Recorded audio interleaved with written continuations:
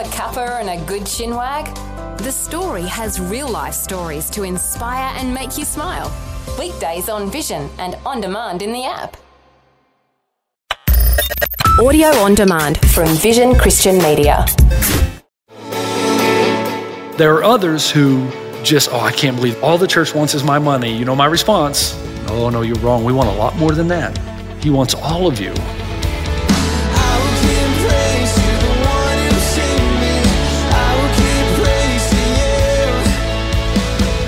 Hi, and welcome to Today with Jeff Vines. Today we continue his message, Cause and Effect.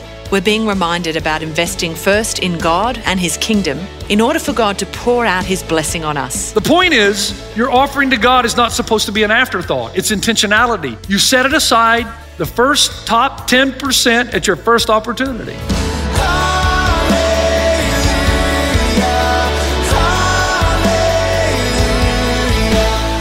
This is Today with Jeff Vines and the conclusion of Cause and Effect. God is a God of grace, and He really does want to bless His children. Verse 7, ever since the time of your forefathers, you've turned away from my decrees and have not kept them. Basically, the writer's saying this: your attitude about money is the same one your parents had and the same one their parents had. It's a cycle that keeps going on and on. Somewhere along the line, somebody's got to break it. The reason I believe in this is because my father taught me. My father believed if you really want to show your kids that you love them and you're really concerned about their financial viability in the future, the best thing you could do as a parent is to teach them the tithe from the day one. Because the promise of Scripture is if you honor God with the first fruits, that He will open the windows of heaven and pour out His blessings on you. G. Campbell Morgan reminds us that sacrilege, we usually define it by saying that we take something holy and we use it in a profound fashion. But he said sacrilege is also taking something that means little or nothing to you and giving that to God. So God speaks to His people and He says, return to me and I'll return to you, says the Lord Almighty. Come back to me. Come back to me. But they ask, the Bible says, but how are we to return? In other words, God, what area have we disobeyed? We go to the tabernacle, we shout your praises, we enter your gates with thanksgiving. What are you talking about? We've been here all the time. And God says, really? Verse 8, will a man rob God? Did you rob me? How do we rob you? In tithes and offerings. You're under a curse, the whole nation of you, because you're robbing me. Bring the whole tithe into the storehouse that there may be food in my house. And I can just see all the people of Israel hanging their heads. Now here's what's really interesting. Every time I preach this sermon once a year, I like to watch the body language, because as soon as I start talking and people realize what the topic is, I see everything. And so I see a lot of fathers who are heads of their homes, which they know this is where the example is supposed to come from. They either put their head down, and I know what you're praying, please let it get over, please let it be over, please let it be over. Because you know your wife's going to talk about it today and you just don't want to hear it again. There are others who just, I can't believe this is all the church. All the church wants is my money. You know my response? No, you're wrong. We want a lot more than that. He wants all of you. So God says to them, I want to bless you, but you're robbing me. So you're shutting the windows of heaven. And you can't hide. You can't hide that. I make it a point never to know what people give here, because I don't want to treat anybody differently. And I know in your human flesh that I would. If I know you and I came across you and I know you're not giving anything, I just want to give you a little speech. I'm just being honest. So it's best that I don't know any of those things. It's best that this is between you and God. And the point of this is not manipulation or coercion anyway. This is about discipleship. This is about God wanting to open the windows of heaven and bless you. You get to decide whether you're going to involve yourself in it or not. I like a story that came out of Port Smith, Rhode Island in 1989. There were a series of vending machines break-ins. So some dude was breaking into vending machines, taking all the quarters. They couldn't catch him. And finally, they got the guy they thought might be it, but didn't have a lot of evidence. So he was out on bond at $400, but when he reached into his knapsack to pay the $400 in quarters, they knew they had the guy. True story. This is something you can't hide from God. So here's where we need to be very clear. Here's what the Bible teaches. Quickly, number one, tithe means 1/10 or 10%. It's used 41 times in the Bible. It's not obscure. It's clear, common concept, common understanding, 10%. Two, tithe describes the immediate gift of 10% of your income at your first opportunity. In the Old Testament, they didn't have the monetary system like we do, so they would bring their tithes in grain, cattle, and money. But in Deuteronomy 14, they were told, if you live too far away from the temple and you don't want to bring all those cattle and sheep in, then just convert them to cash and bring it to the temple at your first opportunity. Now, why was that so important? How many of you have ever done the envelope system? I did it for most of my life, because for most of my life, we lived right on the edge. Never went without, always had enough. But we had to do the envelope system. That's called accountability. So you put cash in here for entertainment, for house payment, for car payment, for utilities, and then there was the tithe envelope that my dad taught me. Now here's what I learned about myself. If I didn't give the tithe at the first opportunity, guess what happened at the end of the month? I'm out of entertainment money. But there's the tithe envelope. God knows that's how we respond. It's your first opportunity, 10%. 3, tithe is off the top of what you make because God comes first. Proverbs 3, notice the cause and effect. Honor the Lord with your wealth, with the first fruit of all your crops, then your barns will be filled to overflowing and your vats will brim over with new wine. There you go. What's the cause? You honor God. What's the effect? Your vats filled, flowing over. 4, tithing is a universal principle. For many of us, we want to find a loophole. Oh, and I've heard this 1,000 times. Oh, that's Old Testament law. First of all, it was never Old Testament law. The Old Testament law had a 22% tax on the nation of Israel to provide for the nation of Israel. The tithe, the 10%, was never law. Abraham brought tithes to Melchizedek hundreds of years before Moses or the Mosaic law was written. In fact, all the way back to the book of Genesis, when God created everything. Look at what happened in Genesis 4:4. Cain brought some of the fruits of the soil as an offering to the Lord, but Abel brought fat portions from some of the firstborn of his flock. The Lord looked with favor on Abel and his offering, but on Cain and his offering he did not look with favor. That tells you two things. Number one, God had already established in the created order the first fruits principle. It tells you three things actually. 2, Cain violated it. He brought God what was left over, and he got jealous because Abel did the right thing, so he killed him. And 3, it shows you that if you're from the South, you are more godly because we eat fat. And it says clearly right here that the fat is the good portion. And like my dad said, we didn't even have cholesterol when we were growing up, and if we had that cholesterol, we'd have fried it. And so there you go.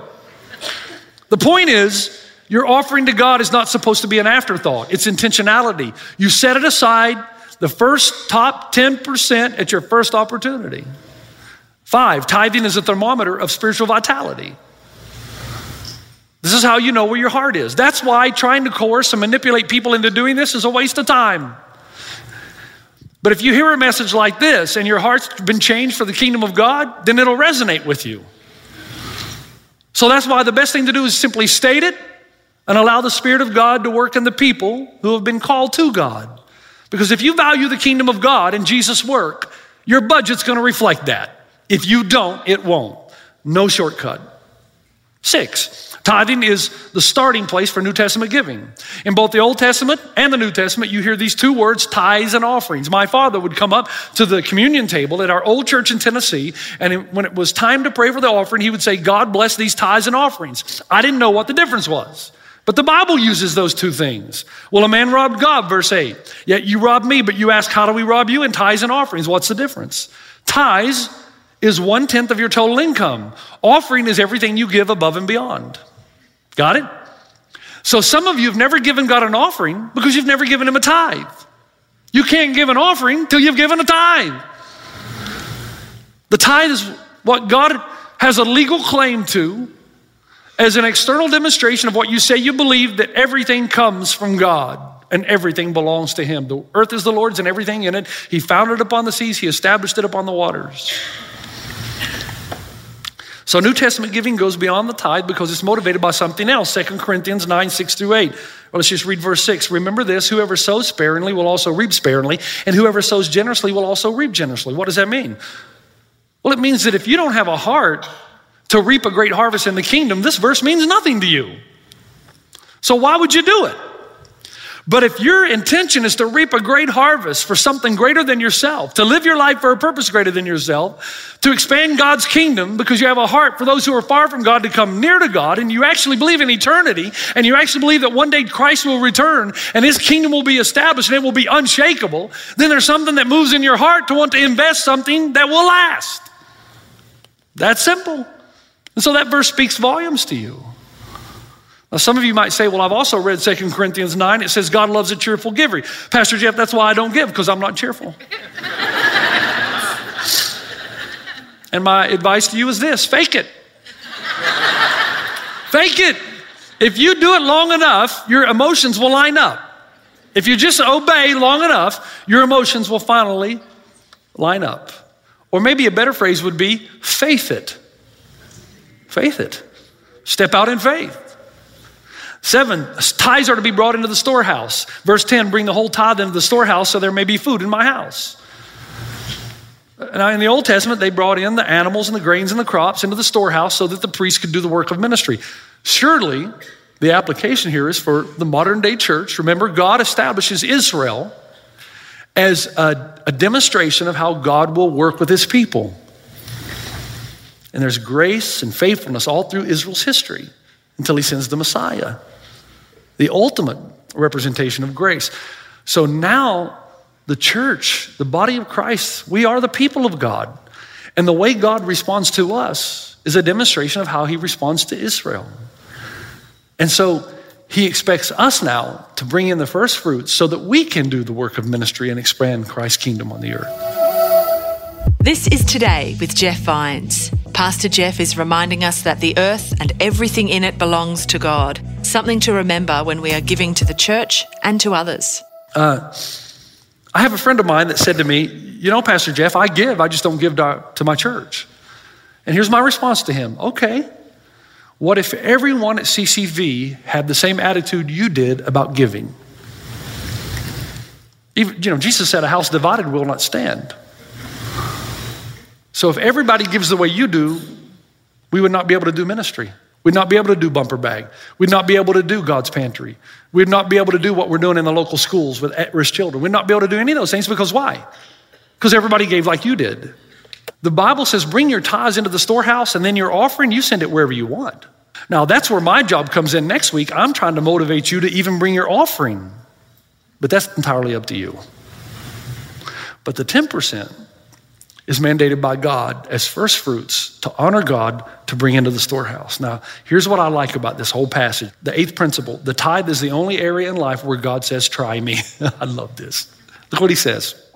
Bring the whole tithe into the storehouse so that there may be food in my house, and test me now in this, says the Lord. You will never find this phrase anywhere else in the entire Bible. God actually looks at you in the eye and says, you and me, one-on-one. Test me. You know what a gauntlet is, right?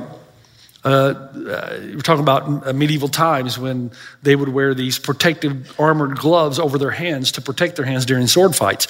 That was called a gauntlet. So if you insulted somebody, they would take the gauntlet off and throw down the gauntlet as a challenge to you, you and me, one-on-one. That's the same idea used by God in Malachi 3. God says, okay, that's it. You don't think I see what you make? You don't think I know what my part is? You don't think I know what the tithe is? You don't trust me? You don't think I'm a loving father? I gave you my own son, and you don't think I'll love you? And you don't think you can trust me to take care of you? And he takes off and he says, that's it. You and me one-on-one. Let's get it on. You and me one-on-one. Try me, man. Test me. Just be faithful and see what I will do. Try me in this. You will not lose. And then 9, finally, tithing positions me to receive blessings from God. And test me now in this, says the Lord of hosts, if I will not open for you the windows of heaven and pour out for you a blessing until it overflows. So here is the teaching. No tithe, no returning, windows of heaven are shut. The adverse is true though. Tithe, God opens the windows, releasing free-flowing blessings into our lives. That's how it works. It's that simple. Now, God loves you. You're saved by grace through faith. The question is, do you want God involved in this area of your life? And if you do, there is a reaping, sowing principle that will not be violated because God will not be mocked. So it's entirely up to you.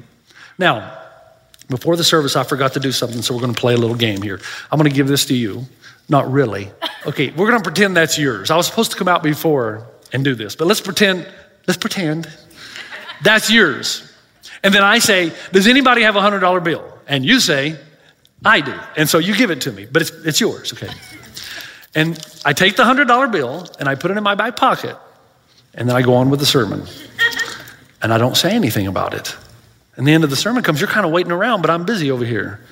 And then you finally give up and you go home. But you come back thinking next week he'll give me back my money. But you come back next week and I don't mention it again. How long would it be before you think, man, Pastor Jeff's a thief?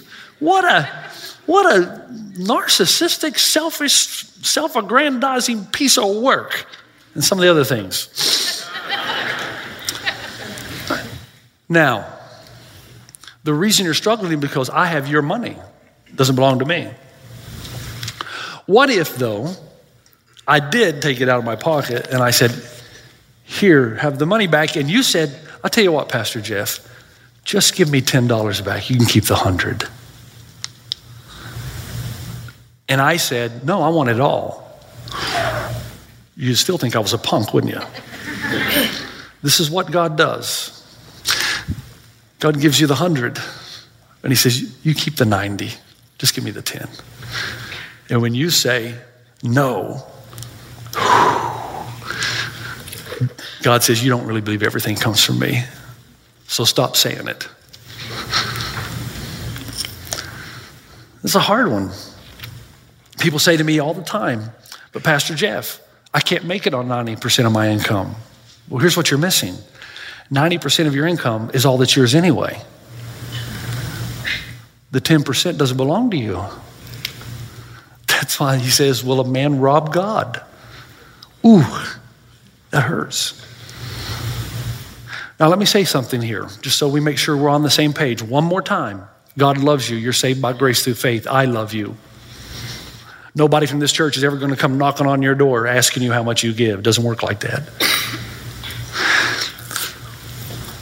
And the thing that bothers me is I know what you're going through because there's so many people who abuse this. I think I read an article a couple of weeks ago on the 10 most wealthy pastors in America. It's embarrassing. Because if a pastor tells his congregation to sacrifice, shouldn't he? Yeah, that's right. So if your pastor's driving around in a BMW and he gets a new one every year and he's got one of the largest houses in town, if I were you, when that person gives a sermon on tithing and sacrifice, I would run away as fast as I can. But if you got a pastor who drives a used Jetta Volkswagen and his friends laugh at him, and he has an old Jeep Cherokee that has over 300,000 miles on it, then I think you're okay. We're okay. Amen. And so I want you to hear my heart that I have never been wealthy. As a matter of fact, I'm in the best shape now that I've ever been. Because most of you know I spent 22 years on the mission field. So I may never be rich. But if I truly am a pastor of my word, then even if I make more money, I would want to position myself to give it away. So if you look at this as a formula to get God to make you more wealthy, you're missing the point still. The point is, you give God what is rightfully his. He will open the windows of heaven and bless you, but he's only doing that because why? He knows you can be trusted to keep investing in what matters. So that's why if you keep giving and he keeps giving, let's say God keeps giving to me, and then all of a sudden, as God gives to me, I'm driving BMWs and I got a couple of Mercedes, and you see what I mean? That shows you that I don't really believe what I told you we should be doing. that I'm taking everything extra I get and I'm getting the nicest of everything rather than investing it back into the kingdom. And so that's my prayer. Why do I do this? Why do I have the finance office just take it out of my paycheck? I never see it. Because I don't trust myself. And because it's the right thing to do. First 10%, it's your first opportunity. So my first opportunity is the finance department doesn't give it to me. And so they don't. They take 10% off, and at the end of the year, I get my statement. And then everything I give throughout the year, I know in my heart is an offering. And I can tell you something I've never been able to outgive God. I've got so many stories I could share with you of people who, after I preached the sermon, took me up on the challenge. And some beautiful things happened. Pastor Phil was telling me a story earlier. Mike Crandall, who was in the first service, told me, Jeff, you're so right. Once we started tithing, two things happened. Peace of mind and God's sovereign control of our finances. And Jeff, we've never been without always having more than we need. This is a principle that you have a chance to test God in. So let me say it one more time. I love you. God loves you. This is between you and him. My job is to tell you what I told you, and now you do with it as you see fit. The only favor I ask is that if you don't practice this principle, please don't complain to God that things aren't going well financially in your life. That's unfair because God is not mocked. A man reaps what he sows. Okay? Father, thank you for your love for us. Thank you for this church. Thank you for the vision that it has. Thank you for our leadership and for our commitment to serve, to love, and to do the work of ministry. Help us, Father, remind us in whichever way you have to do it, that we live for something bigger and beyond ourselves. And I am so grateful for the people who get this already. They've been giving sacrificially for so long and have been part of Christ Church of the Valley. We're so grateful. I pray, though, that the people who have still yet not involved themselves in this simple reaping and sowing principle would test you in this, just test you. And say, God, I don't know if this will work, but I'm going to step out in faith. I'm going to faith it. And as I faith it, I'm going to trust that you will open the windows of heaven and you will supply all my need. I know, Father, we will grow in this. So I pray that you would encourage those to test, that they may see your faithfulness in Christ's name. Amen.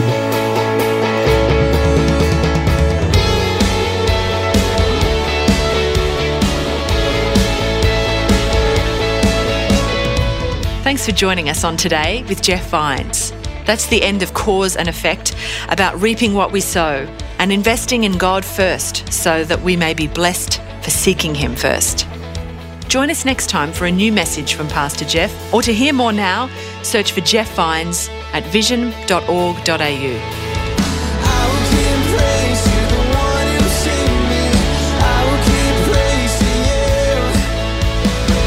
Today with Jeff Vines. Just another way Vision is connecting faith to your life.